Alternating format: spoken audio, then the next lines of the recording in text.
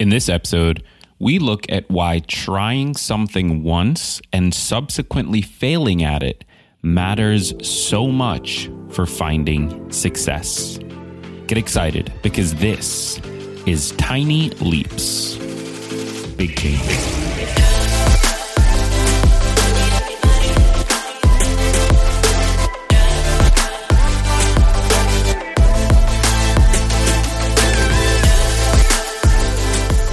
Welcome to another episode of Tiny Leaps, Big Changes, where I share simple strategies you can use to get more out of your life. My name is Greg Clunas, and in this episode, I want to look at some of the real reasons behind why accomplishing the goals we set is so dang hard.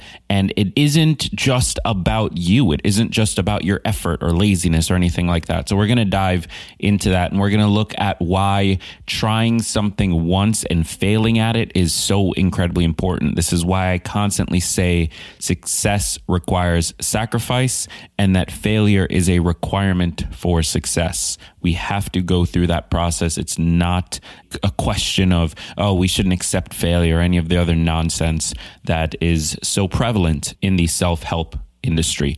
So what if I told you that there is a real reason why you are struggling to achieve your goals, like a real solid reason, not some wishy-washy excuse? Well, there is, and it may not be the only reason, and it certainly isn't some secret technique that you need to pay me money to learn, but there is a real reason, and that reason is actually very simple. We don't fully understand the process of setting goals and working towards them. And when I say we, I mean we as individuals. Scientists, psychologists, neurologists, they're starting to learn a lot of this stuff. They're starting to do more research in this. And that information is sort of trickling down to us. But a little bit of what's coming out is starting to show that actually the way that we've set goals has sort of been misunderstood for a very long time. For years, the self-help industry has touted the value of setting goals. There have been hundreds of books, podcasts, YouTube videos, and speeches dedicated to the topic. We've created frameworks and processes and systems designed to make goal setting easier or more straightforward. And I've been a part of this too. I recently created the LEAP framework for setting goals because for a long time, I bought into this idea that the biggest problem in goal setting was just that the systems were broken. I thought that if we could just improve the process for people, if we could make it easier, make it more accessible, then more people would accomplish the goals that they set. And that might still be true to some extent, but improving the system does nothing if it doesn't consider the reality of the situation that the system is meant to deal with. So I recently read an article on Psychology Today by a man named David DeSalvo. The article is titled Why We Often Fail to Reach Our Goals. And as always, the link to it is in the description of this episode. So please take a moment to read it for yourself and start to better understand the information. And in that article, he references a recent study by Dr. Agata Ludwicek and her team titled Redefining the Relationship Between Effort and Reward, Choice Execution Model of Effort-Based Decisions. The study found that one major factor in our ability to achieve our goals lies in where our focus is placed during the goal-setting process versus during the journey. Here's what I mean.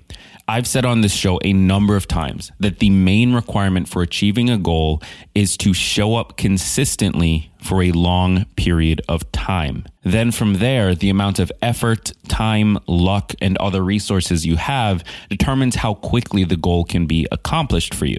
But the ability to show up and do the things required to make progress is what matters most, at least in my opinion, in my approach to self-help and personal development.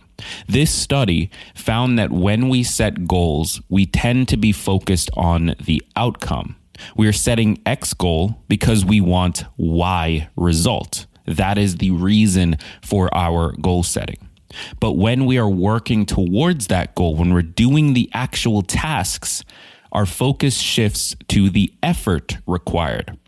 So in other words, when we set a goal, We are looking at that thing that we want at the end of the journey. But when we're actually working towards it, when we're on that journey, we are forced to look at each individual step. This is a fundamental disconnect between motivations. When we set the goal, we have a burst of short-term motivation fueling us. We're angry and fed up with our current situation and we want better. We're inspired or excited by what we've seen and we want the same for ourselves. This short-term motivation fuels us to set the actual goal, to create a plan, and to start showing up. But once we start showing up, that fuel runs out. Our focus shifts to the effort required, which is significantly harder to motivate for. Throughout the process, we may revisit the outcome from time to time to keep generating that short-term motivation. This is why people tell you all the time, hey, remember your why, keep your why around you. And these are things that I've argued for both on this show and in my book. But as soon as we start doing the work again, the focus shifts. It's no longer on that long-term outcome that we want. It's now on each individual step, and we find ourselves running on empty. This eventually leads to quitting because it's difficult for us to justify the effort required for the outcome since the motivational systems are different. It's almost like comparing apples to oranges. Yes, you still want that thing, but the motivation that leads you to that desire isn't the same motivation that helps you take the action. Now, there is no hard and fast solution for this problem, but there are a few major takeaways that I think we should have. Number one, not being able to stay consistent on a day-to-day basis isn't just about being lazy or broken in some way. It often comes down to the entire process that we use to set the goal in the first place versus the process for doing the actual work. Number two, beating yourself up for failing at the goal isn't helpful and will only make it harder for you to take action. Because ultimately, the solution that I'm going to give you is to try and fail, to do this thing with the intention of failing. And I'll explain why in a moment. But the minute you start beating yourself up for failure, you're going to start avoiding that failure, which makes it harder to show up with the intention of failing. And number three, having as clear an idea as possible about what the work looks like can help the two motivations meet in the middle. So here's my advice. Try things. Try them once. Use that initial motivation to fuel immediate action and take it. And then fail at it.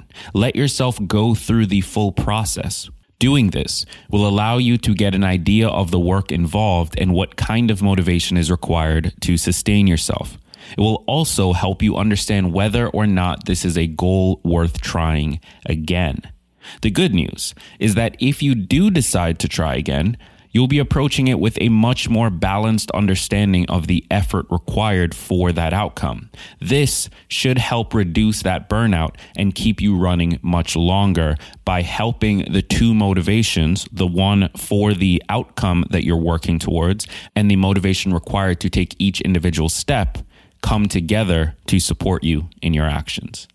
So I hope this is helpful to you. Be sure to let me know over on Instagram. Find the podcast at Tiny Leaps. Give the page a follow and send me a message. I'd love to hear from you. Thank you so much for tuning in today. I've been Greg Clunas. Be sure to click subscribe wherever you are tuning in. And remember that all big changes come from the tiny leaps you take every day.